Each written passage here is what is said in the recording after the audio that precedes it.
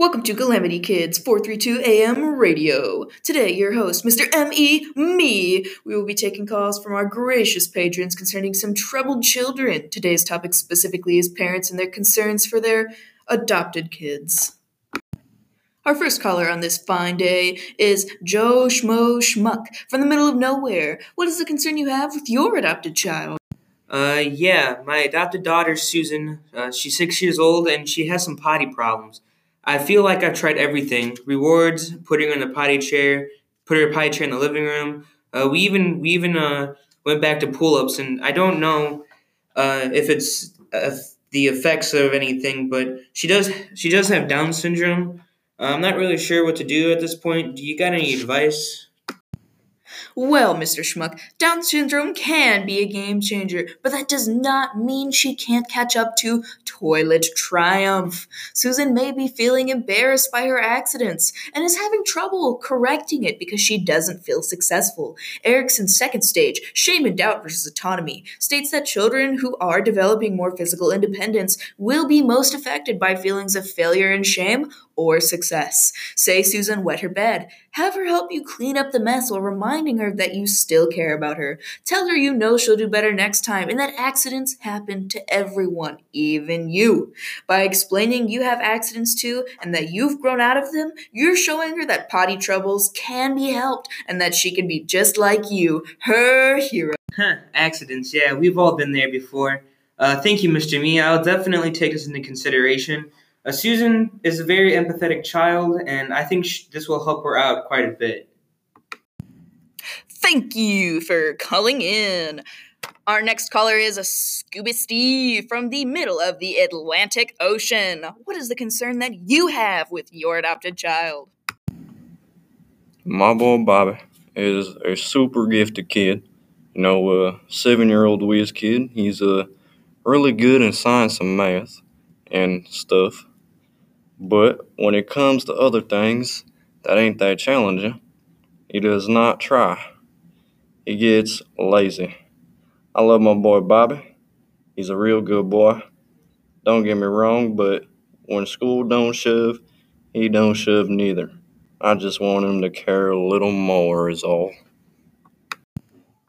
Well, Scooby, what it sounds like is going on is your boy Bobby is a perfect example of Erickson's fourth stage, industry versus inferiority. This stage states that children begin to demonstrate their strengths, drawing industrious feelings from success. Bottom line, Bobby doesn't feel challenged, so he feels no pressure to grow. Try enrolling him in honors courses or spending time with him at home. Have him teach you things he's learned at school. Allowing him to teach you would be a new challenge, and honors classes would certainly give him the mental muscles he's looking to stretch. I really appreciate the advice. I reckon my precious angel son Bobby will like that a lot. Though with that fancy curricular, I don't know if he can teach me none, 'cause I am not that good with schooling. Here at Calamity Kids, we appreciate your call. Our final caller is Tiffany Radish from The Cabbage Patch. What is your concern that you have with your child? So I just adopted my 10-year-old Eliza. She's been retreating into her phone a lot, and I worry sometimes who she's talking to.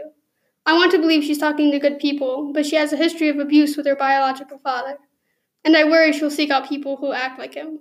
I don't want to invade her privacy and make her feel unsafe, but sometimes she acts out when I limit screen time. I'm not sure what the right thing to do is. Well, Miss Radish, that is certainly the predicament. As far as a solution goes, we should first understand Maslow's hierarchy of needs. Our needs motivate our behaviors, according to Abraham Maslow, meaning that we need to fulfill basic needs before you can move on to others. It sounds like Eliza has just achieved the security she lacked with her father by being adopted, and is now moving on to social needs. Unfortunately, as you've mentioned, she may not understand what good social behavior entails. Try spending time with Eliza and encourage her to spend time with physical friends or her new family. Have a conversation with her about online safety and potential red flags. Thank you for your help, Mr. Me. I know it's going to be a little bit of a challenge for me and Eliza, but I look forward to spending more time with her. Thanks again to our final caller, Miss Radish. As you see, no one parent child relationship is alike. Each little bump in the road to better communication and understanding can be better handled with a knowledge of psychology and of your child. This has been Calamity Kids with your host, Mr. M.E. Me, 432 AM Radio, signing out. Thanks again to our final caller, Miss Radish. As you see, no one parent child relationship is alike. Each little bump in the road to better communication and understanding can be better handled with a knowledge of psychology and of your child. This has been Calamity Kids with your host, Mr. M.E. Me, 432 AM Radio, signing out.